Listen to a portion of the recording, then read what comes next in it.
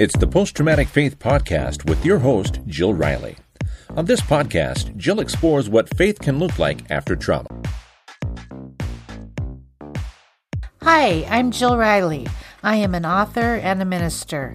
I am also a trauma survivor and live with complex PTSD, depression, anxiety, and a dissociative disorder. My prayer is that post-traumatic faith will bring you hope and joy in your own journey. Welcome to Post-Traumatic Faith. This is Jill Riley, and I am joined today by Joan and Jane, the therapy twins. So welcome. Thank you. It's lovely to be here. It's awesome to have you here. So I'm going to tell you a little bit about Joan and Jane. They are former therapists who are tired of the stigma of mental illness, come out of their own diagnosis with tips on how they got better. In their ADH-friendly book, From Under the Hood, they tell their stories of their traumatic past, often with comedy, in order to normalize reactions to trauma and bring response back to the community so that we can all live.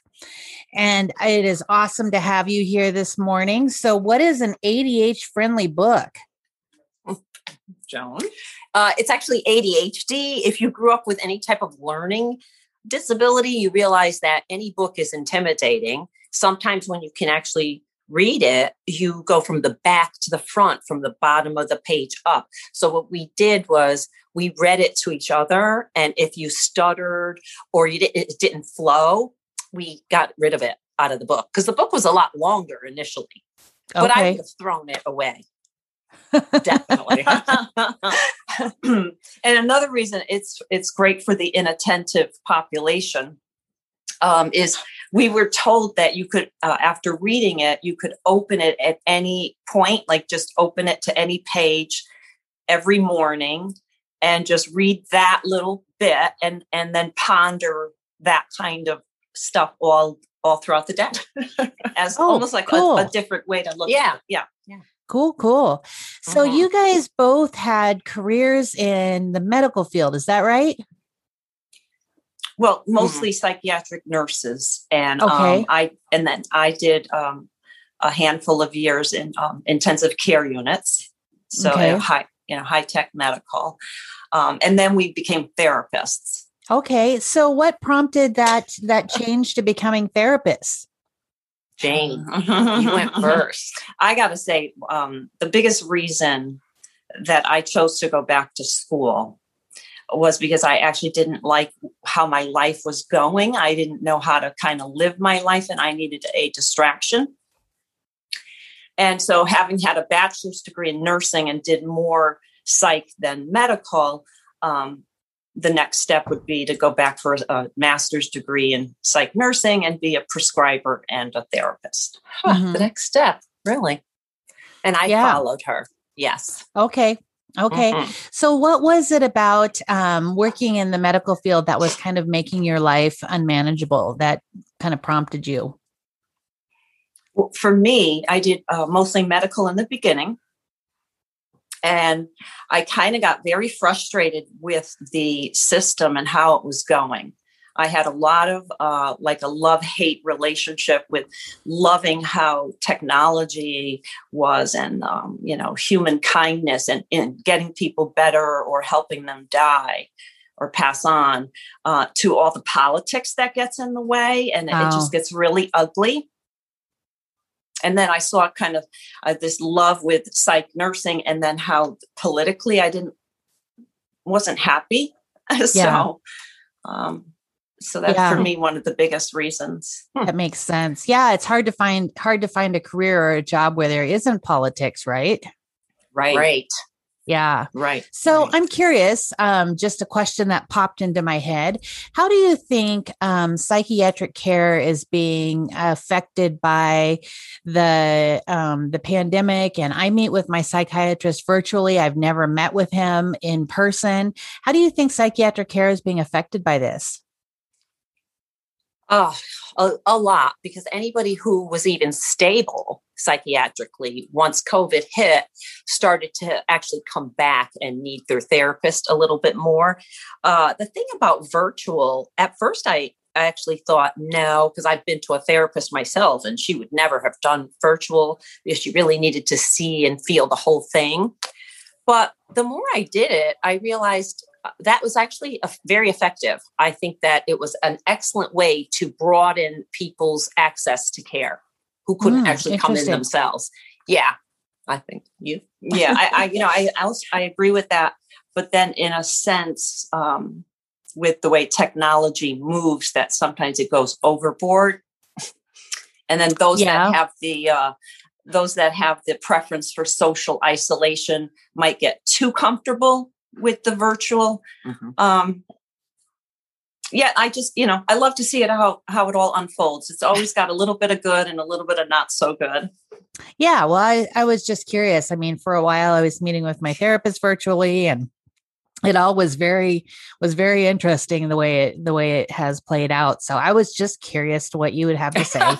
So tell me a little bit about your childhood and growing up. What was that like? Well, by the way, are you guys identical twins? We are. You are. Okay. People actually try to say that we aren't, but as far as we know, that egg split. Yes, we absolutely are.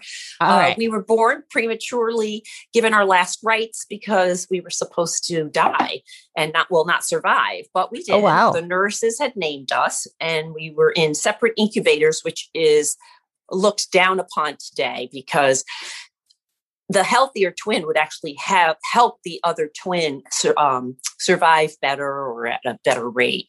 So that didn't happen for us. So then our childhood must have been a nightmare because our mom was sick and the poor thing. And she was a twin herself, the youngest twin. Being the youngest twin, I can easily say this is a very hard task for one child, yes, let alone two at the same time. So it didn't go well. So those little sociopathic traits, I believe, came out because we were almost arrested, but we were too young to be arrested for throwing rocks at moving vehicles, which of course everybody realizes would be a nightmare, especially, for me as a driver today.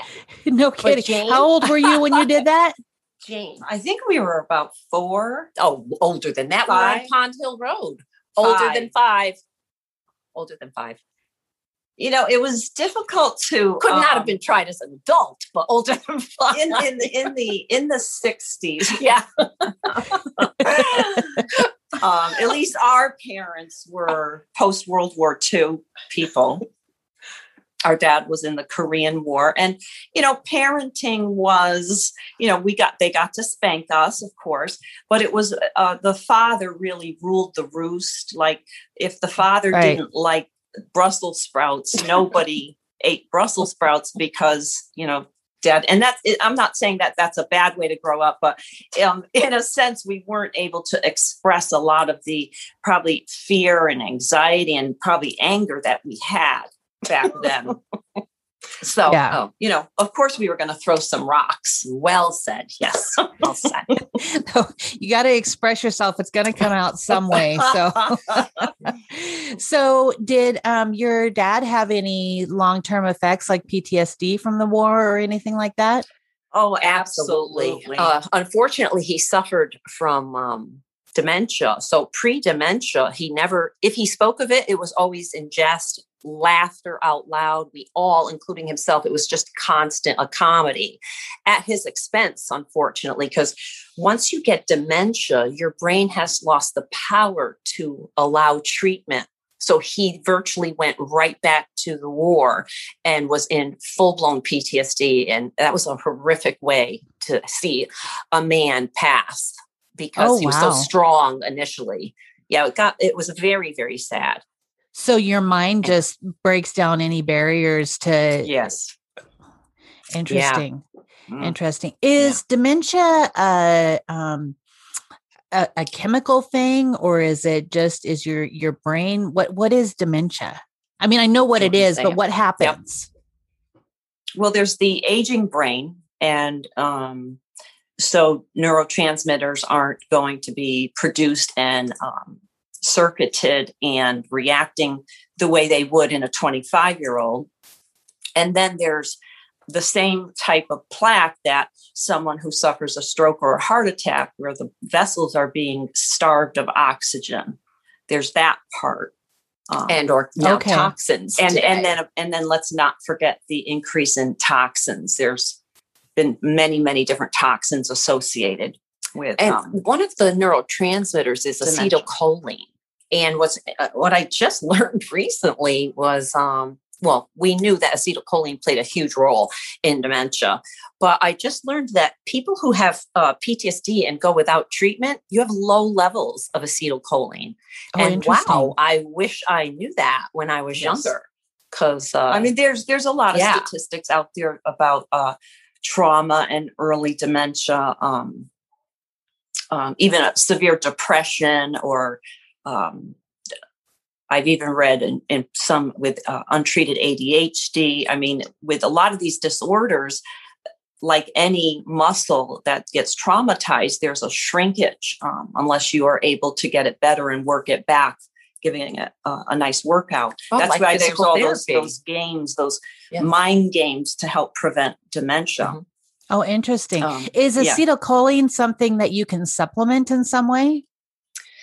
You could, but with a lot of supplements, it depends on whether you're going to be able to absorb it and utilize it. And I believe that it's THC that inhibits the enzyme that allows the plaque to build up, especially the Alzheimer's type. And what's sad about that is, of course, our father was 8 or so. He never smoked marijuana, and no one would even know that THC would have been good for somebody. But that is horrific. So that if there is a way to stop it, because Jane, when she was with our dad, he remembered her name towards the end, and he did not remember me. I was the kid. And he was looking out at our backyard, and he said something, right? What did he say? Yes, he said, his name was Michael Landino. And he said, Jane. And I said, yes, Dad. And he said, where did Michael Landino go? And that was so sad, because when the person is aware of both sides, like they're a little bit oriented, but they know they're not going to be, in school, we were taught that obviously is one of the most frightening times of your life. Right. And so, we should even have a shout out to young people today, because I know there's an ageism out there that, if somebody's an elderly person is a little bit irritable or a little too friendly, be kind. Yeah, because it could just be that it's the aging brain. Yeah. Yeah. And it's inevitable. We will all be there and need some grace and kindness. Yes. And we're there, right? So what were you guys like as teenagers? Let me get my side out right here. Just a couple of words. Let it go, Jane. I was just very silent. I was almost invisible, or created myself as an invisible, because Joan was able to speak a little bit more than me. So I pretty much was silent. But thanks for that. Well, if you go back to those separate incubators, Jane was not exactly sick. She was premature, but she was surviving. So she would have learned how to dissociate in the corner, whereas apparently I suffered a brain tumor that caused convulsions. So I was being poked and prodded. So therefore in school, definitely you would have been the quiet one, and I would have been on electricity, high voltage, which I was. I was the most talkative. I guess I had either a learning disability or ADHD, or if they're the same. I don't think you got class clown, but you would have been considered it. Well, that hurt my feelings, because then I became a comedian, because the attention wasn't enough of just being lit with 5 voltages. Yeah. It was amazing. It was like, if it wasn't on me, I made sure that attention would be on me, for fear, I don't know, that the light would go out. I don't actually know. Interesting. Yeah. Isn't that usually that center stage? Isn't that usually a youngest trait? Jane, well, yes. I do. We are only 2 minutes apart. Okay. But I was the older one. I came first for 2 minutes. Clearly. But when you think about how much attention a sick child must receive. And that for me felt the 2 minutes stretched for me. I felt very middle child because we have an older sister. Okay. And so Joan, yes, it was a very the younger person, the baby of the family trait. Yeah. And I think we had a class on that at the university. Yes. Because I clearly had every major under the sun, changed my mind multiple times. There was a type. Yeah. You wanted to do what Lori did. You wanted to do what I did. Yeah. All the way to jet pilot. Working behind in the kitchen, washing dishes was one. And jet pilot was at the opposite end of that spectrum. It was exhausting. Wow. Yes. Very exhausting. Varied interest. So I'm curious, Bessel van der Kolk in the Body Keeps Score talks a lot about carried trauma. And I'm curious, Joan, as a child who was poked and prodded and lit up and all of that, did you have anything that you could identify as being that kind of carried trauma from medical trauma later in life? Absolutely. In his book, he talks about how the body will keep the score. So his book has explained to me how I would go 0 to 60 like a saber-toothed tiger. And I truly felt at my worst that every member of my family was against me. And I had to fight to either stay or to keep them away from me. He explains a lot. And unfortunately, we both saw good care as nurses in the 80s, where they had recreational therapy, art, music, so many other therapies. And the nurse would take people out to eat just to get them back to figuring about society. And again, he, in his book, says that if you don't have those visceral changes where now I feel safe because I'm at Yale Psychiatric Institute and people are being nice to me, I'm learning how to integrate back into society. We don't have that anymore. And that's why I believe that trauma today is actually devastating, where people will say, doesn't everyone have trauma? Yeah, we do. We may have, every one of us. It's just the way we're being treated in society today. Yeah. Why do you think treatment is changing? Follow the dollar, of course. Follow the dollars. That's the saddest part of all, follow the dollar. But sometimes you've got to look at the culture you're living in and what they view as important and what is not important. And so many times, clearly pet therapy, that's cut because that's just an animal. What we've noticed was music therapy is the last to go because music is proven over and over again to be helpful.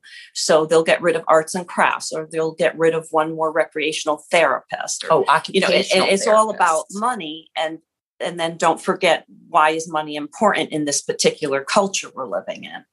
So, yeah. We are so headed. We are so far. I believe the scales are so tipped in the negative emotions and values, and just unforgiveness, just total unforgiveness. We're really tipping. Yeah, I certainly hope we go the other way. I hope so too. One of the things for me and when I was resident in a psych hospital that was so operational was art therapy, and how important that was, and how grateful I was that was an outlet. And so I think the more we can use different modalities that speak to different people, the better off we are. There was equine therapy, which didn't make any sense to me at all, but there was all sorts of different things to really kind of help you express and get that emotion and feeling out and be able to communicate that, right? Absolutely. Exactly. Because I can't pronounce his name, so I keep calling him he as if he is with a capital H. What he said again in the book that resonated with me was, unless you have those changes where now I feel safe, like the elk running from the tiger or lion, and the tribe actually now making that elk feel safe. We discharge in, 7 to 10 days. Bye, you have family, who cares? Okay, you'll find somebody. There's a homeless shelter actually down the street. You might get some food as well. Right. We cannot change our visceral changes to good anymore. So now we're going to view society as a threat. And why would somebody act out or murder or rob? Of course, what we're saying is, oh, he explains it in the book. Mm-hmm. It's not the Bible, but it is a book, and it's good. Yeah, it's a good one. Yeah, he talks so much about that, like you're saying, being able to discharge all of that if you have a moment where you can feel safe, or a place where you feel safe, and kind of be able to relax into that, right? Yeah, absolutely. Yeah. So you guys have both struggled with your own mental health a bit. Can you describe kind of that journey for me? You have to go first. Okay, I guess I have to go first. Jane, you've been elected. So I have this joke that, so after 2 weeks in the incubator, apparently I was healthy enough to be discharged. And back then, somehow the doctor convinced the insurance company to keep the twins together. Mommy was sick. So we were there for a total of 30 days. Again, Joan's being poked and prodded. And now my joke is I get wheeled, good morning, baby A. And they wheel me off to the corner, and they must say hello and do a little vital signs they're feeding, right? Every few hours. So I feel like I had this Joan likes to explain it in that book on how I just had a learned helplessness, and I would just zone out. Nobody knew. I mean, I could be in the middle of where there's sirens everywhere and not hear a thing. Absolutely. It was terrible. And then I remember going to school and learning about, trauma, and we were talking medical about rape kits and how attorneys will tear apart any woman that didn't fight back. And that in my head, I was like, oh boy, I best not get raped, because I would never fight back. Once I knew that it was futile, I would just kind of like play dead. And, and hence I always thought there was something flawed for, this zoning out, not being able, I was a very good student, but I couldn't really read from the beginning of the paragraph. I couldn't comprehend, etc. So then I just got busy. Instead of experiencing depression, I just got very busy. The higher risk nursing areas, intensive care, and psych nursing. Did that feed your adrenaline a little bit? Absolutely. Absolutely. Joan can talk more about that. I don't have to. And then I zoned out. I think I was zoning out at 9 months pregnant. And I often think that having my son kept me in the moment, because I had no choice. So I often think that my son saved me from kind of wandering around with negative emotions, not grateful for anything. Very angry, didn't know it. Now, when you talk about zoning out, are you talking about dissociation? Are you talking about just being distracted? What are you talking about? It's not quite dissociation. I think it is a portion of like a phase 1 of dissociating, kind of like it might be a phase 1 of sleep. I've never gone back to a trauma. And well, that's not true. I mean, I've gone back to some, but not experiencing what was happening in the moment. I wasn't experiencing all of the senses with it. So, so what kind of mental health things came up as you grew into an adult? Oh, I got diagnosed with major depression. I got diagnosed with postpartum depression. I hid the part with psychotic features. It's very common with postpartum depression. Oh, really? And there's so much shame in speaking of it, because you literally think you're crazy. I remember listening to Brooke Shields speak of her postpartum depression.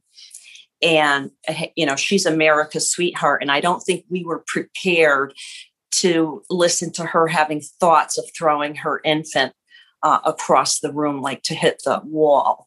And then for Dr. Tom Cruise, that's terrible of me to say, for Tom Cruise to say such negative things about mental illness because it didn't fit into his belief system was just devastating. So So, Joan, what about your journey with mental health? Well, the electricity continued to such severe anxiety. It almost became crippling. My older sister and I were at a mall, and I guess we saw some relatives, and she began waving to the relatives, and I hid behind one of those gigantic plants that was in the mall. And she looked around for me. And when she saw me, she said, wow, you really do have problems, don't you? Now, Lori has been instrumental in me getting better. I was very resistant and angry at the time. I became so anxious and angry that Jane's son named me after a vicious character in a movie who killed people, children in specific, the killer. Her name was really? Matilda. Yeah, I was named Matilda. So therefore, what would somebody who is used to trauma, what would somebody do? I would get into traumatic relationships, a traumatic job, like Jane said, high risk, because we don't feel alive unless we have a bit of high anxiety there. So, because otherwise we would have to numb our feelings to the point where we then don't feel anything, which is another opposite, which we often will feel. But I had to realize that if I didn't calm Matilda and get her treatment, that I was losing every single person in my entire life, every single person, including my mother. And that was just unfortunate, because even my twin, she was tired of it, and I don't blame her. Yeah, I was very resistant. So what kind of treatment did you seek? I didn't seek it. I got 2 cancer scares. Oh, wow. And the first one was taken care of, but the second one said that they said the word linear, which as a nurse, I knew that was a problem because I knew mathematics as well. Jane and I wanted to be math teachers, so we had advanced stuff. And the word linear meant that was growing. And I knew I had heard, because of my sister Lori, I had heard that there was this positive aspect in life where you could actually think to enjoy life. That was unheard of for somebody with PTSD. Why would I enjoy it? I'm surviving it. So she gave me a book a couple of times. I believe I threw them away. But after the cancer scare, she gave me the book that was signed by the author. And the author said to Joan, "All is well." Now, no one knew that when I was suffering from this cancer scare and severe depression, I would call this author's phone number, because they had phones back then. Mm-hmm. She was a publisher. And I would listen to her tape. And at the end of this long tape about being a publisher and an author of so many books, she said, "And remember, all is well." All is well. And that's how I would cry and go to sleep every night, was her. So because my sister Lori got that signed by her, I actually opened that book. And I believe I was in my 40s. So I would say to people, please seek help, any type of help prior to that. So important. So you guys talk a lot about forgiving the past and moving on. What has been the hardest things in your lives to forgive and move on from? Well, I could keep talking, but go ahead. Let me just take one sec.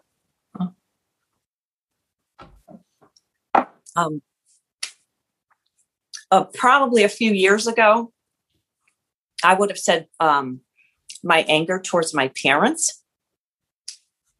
And then having worked through that, and sometimes what you think is the problem isn't always the problem. It's just those those leaves just in the way. Yeah. For me,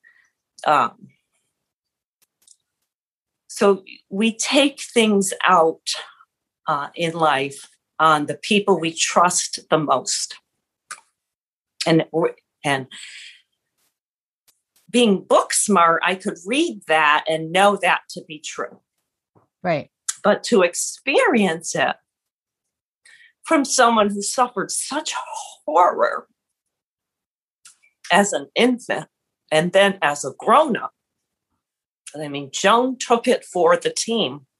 I even used to be grateful for the statistics. At one point, I don't know how old we were. At one point, it said that 1 in 4 women will be sexually assaulted in their lifetime. And again, I went, I took a big sigh of relief that there's two sisters and a mother. There's 4 of us, and Joan took it for the team. Again. So the hardest thing for me to forgive was the violence that Joan cast at me in her attempts to just ask to be heard, I guess, or something. That was the hardest thing. And I could not do it. I finally understand.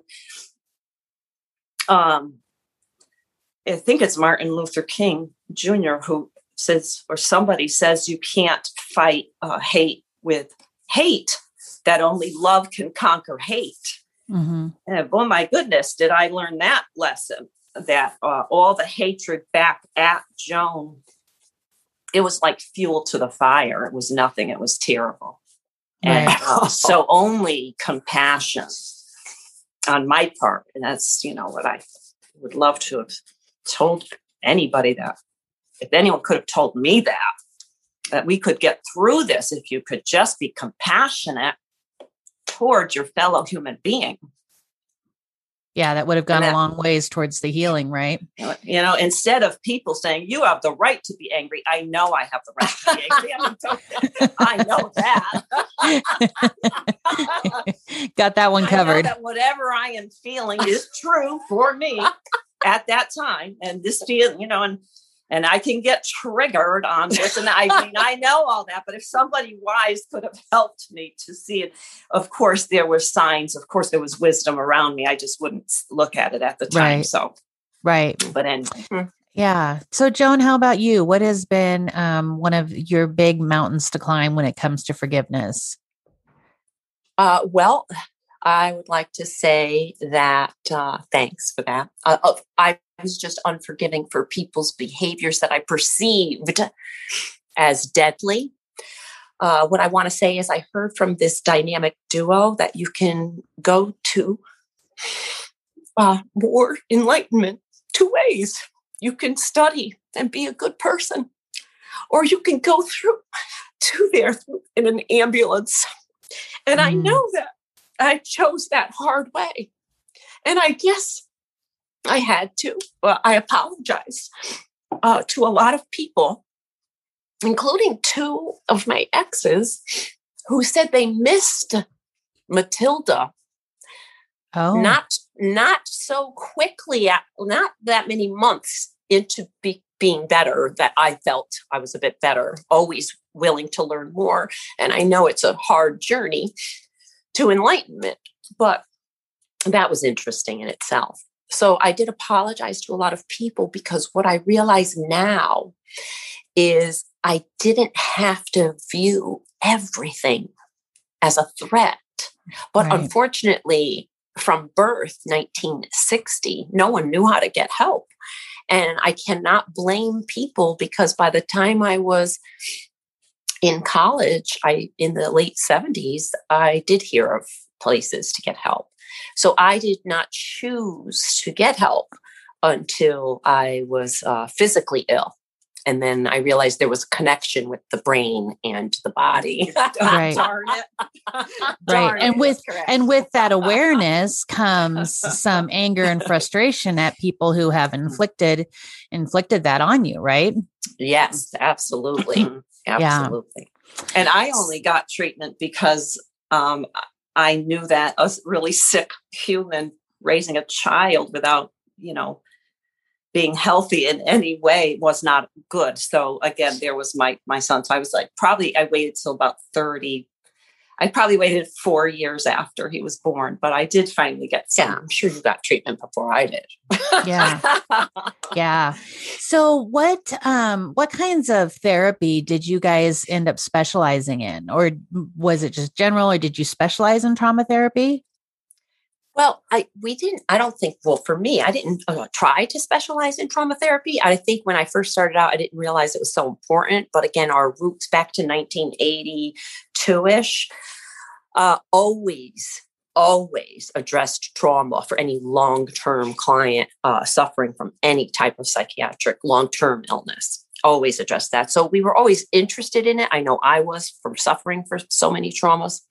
But what I tried to do was the original cognitive behavioral therapy. And I realized it was very boring because, sure, we can change our thoughts. It was difficult for me, change from irrational to rational. I know that I have an irrational fear maybe of an intruder, but I happen to live on the first floor. So you're not going to tell me that to be safe with something up against the door, because there's 9 windows actually in my apartment and several from the porch. So I knew that there was a part of cognitive behavioral therapy and DBT, because Jane taught a group on that in Hartford. She downplays her experience.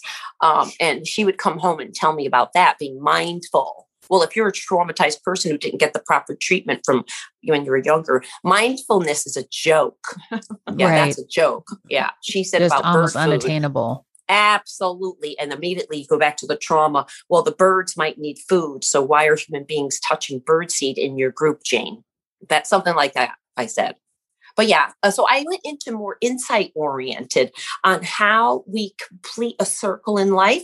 And I always brought in the animal kingdom because I felt like one. And I found that if you ask a person what type of animal they identify with, or ask a bully, what type of dog do you represent? A lot of times that bully is a small dog, but they're going to show a ferocious side to them. Right. So they'll pick something where they can't fight themselves. So they're going to be a bully and whatever the dog.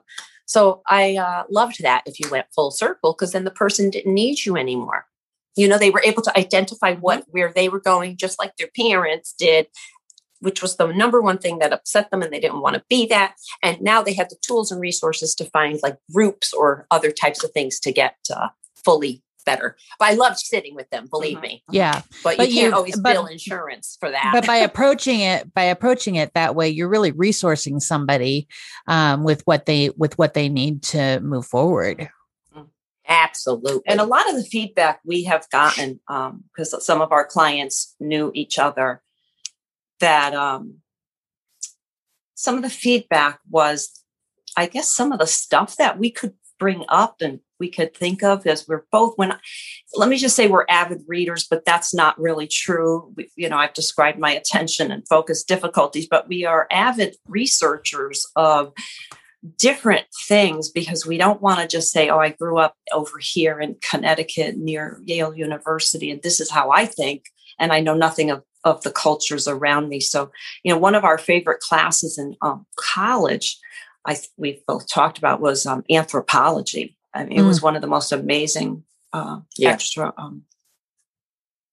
class that's not, of course, within your major. But so the feedback, and plus Joan is a diehard plant-based or vegan.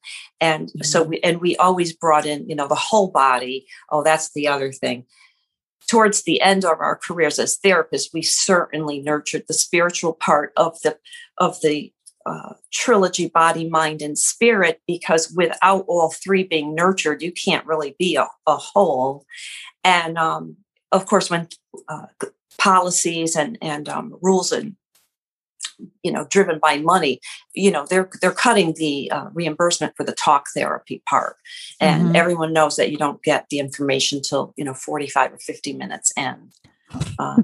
You only go the 12 and a half minutes with the stable people, the people that can give the feedback. But right. And then there's another type of therapy that we were trained for called psychodynamic psychotherapy, and basically dynamic being movement. And so, like Joan was talking about, helping people to then help themselves, being very good at being resourceful. So what is psychodynamic? Yeah, Gene. How do you? It's basically movement. So for example, I hate to say this, let me use myself. If I needed therapy after my mother passed away, I did not, but let's say I did. There would be the period of time of bawling your eyes out and crying. And then there would be all that grief stuff of guilt, anger, and all these other emotions that are going to come across because you haven't resolved everything.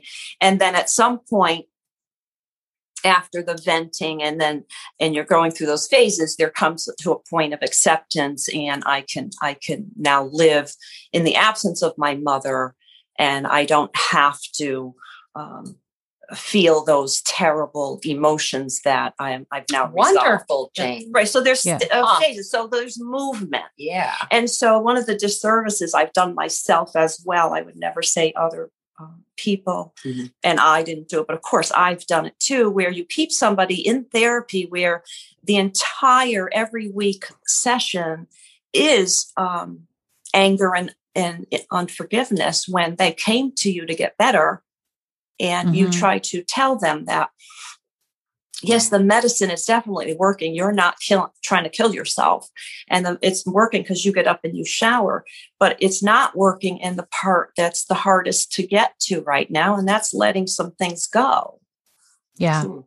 And so, again, you want movement. And, I think we've all failed. And it's a lot easier of a session when they get to vent just a little bit more. And that's okay, too. But what the goal would be is some kind of movement away from. Okay. So you mentioned spirituality, and that was actually my next question for the two of you is, what role does spirituality play in your own healing, in your practice, in your day-to-day life? Well, I'll go with me initially. I questioned religion from the time I could speak. Our mother read the Bible, I guess, and I didn't like it. So I became very much atheist. I, again, like that doctor, the body keeps the score. I became over-identified with the animal kingdom because I was surviving after all. So didn't I have to watch them survive in order for me to get better? Because my peers, to me, I wouldn't want them next to me during battle. Because, I don't think they would have my back. Right. That's a negative sign. Get help. I mean, I am Italian. Warning. Get help. Warning. Get into the ship, the Italian ship, and get help. Because culturally, you're taught that memory in Italian is revenge. Is that the? Oh gosh, that is horrible. So anyway, that fed me. It fed to me because then too, when it feeds me, Jane used to call it pulling in the troops, or what'd you say? Calling in the troops? Something like that. Because I used to write things down on a calendar so that I had my ammunition for whether it was an argument with Jane, my husband at the time, my family. I had ammunition so that my memory was excellent. She brought it right into a courtroom, all the while telling John and myself that we were pulling her into a courtroom when it was. Well, I felt I had to be on defense. She had all the. She had dates and. Oh, absolutely. References. Yep. Scientific references. Absolutely, Jane. Yeah, that made me feel better. Anyway, that is a real sign of I did need help. But what he explains in that book about PTSD, which I actually wished I knew at a younger age, was the more I brought in the troops, the more my thoughts became extremist, cult-like, everything that I would say is a danger today. I was becoming that. So Matilda, I don't recommend naming the person, but I didn't name her. My nephew did. Because when you name her, she stays alive longer because she wasn't me. She actually had a different name. So I say, again, get help, recognize others. But if spirituality doesn't come back to you, get spiritual over the good parts of nature. Because again, we can go negative and say nature's one of the cruelest, most psychopathic designs ever. With lots of questions, but yeah. Or it could be considered perfect. Or like Jane's positive. Again, get yourself a sidekick that can point out without you biting her head off like a dragon or fire there. And you got to come with that contract. If I'm going to allow Jane to do it, she's going to be able to point it out because she used to say, excuse me, what was that? Again, that you said about yourself. And I called myself every negative thing until I was down on the floor under a rug with a foot on it. Yeah. And that's how much we can degrade ourselves. And that's how much your body kept the score. And that's my body kept the score. Believe me, mentally and physically. Yeah. Right. Yeah. And Where Olympic Jane grade. Jane describes more the freeze mentality. You came out with the fight mentality. Mhm. Yeah. Yeah. Yes, Thank you. did. So Jane, for you, what role does spirituality play in your life and your healing? Oh, was that the question? I was wondering.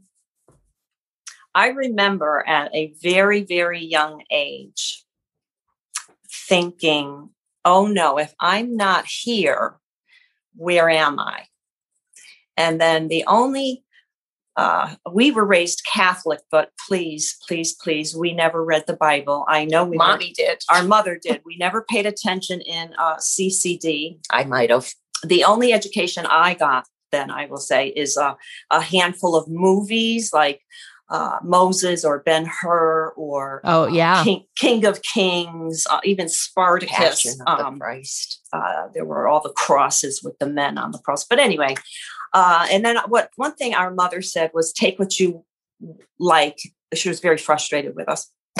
Take what you like and leave the rest. But I remember at a young age always taking the dark side. So if I wasn't here, the only thing I could imagine, meaning if I was alive and then dead tomorrow, and death meant a black hole for me. Okay. Yes. And then later, I remember Joan saying more than a handful of times, that's interesting. You believe in a punishing God? And in my head, I'm like, I never said that.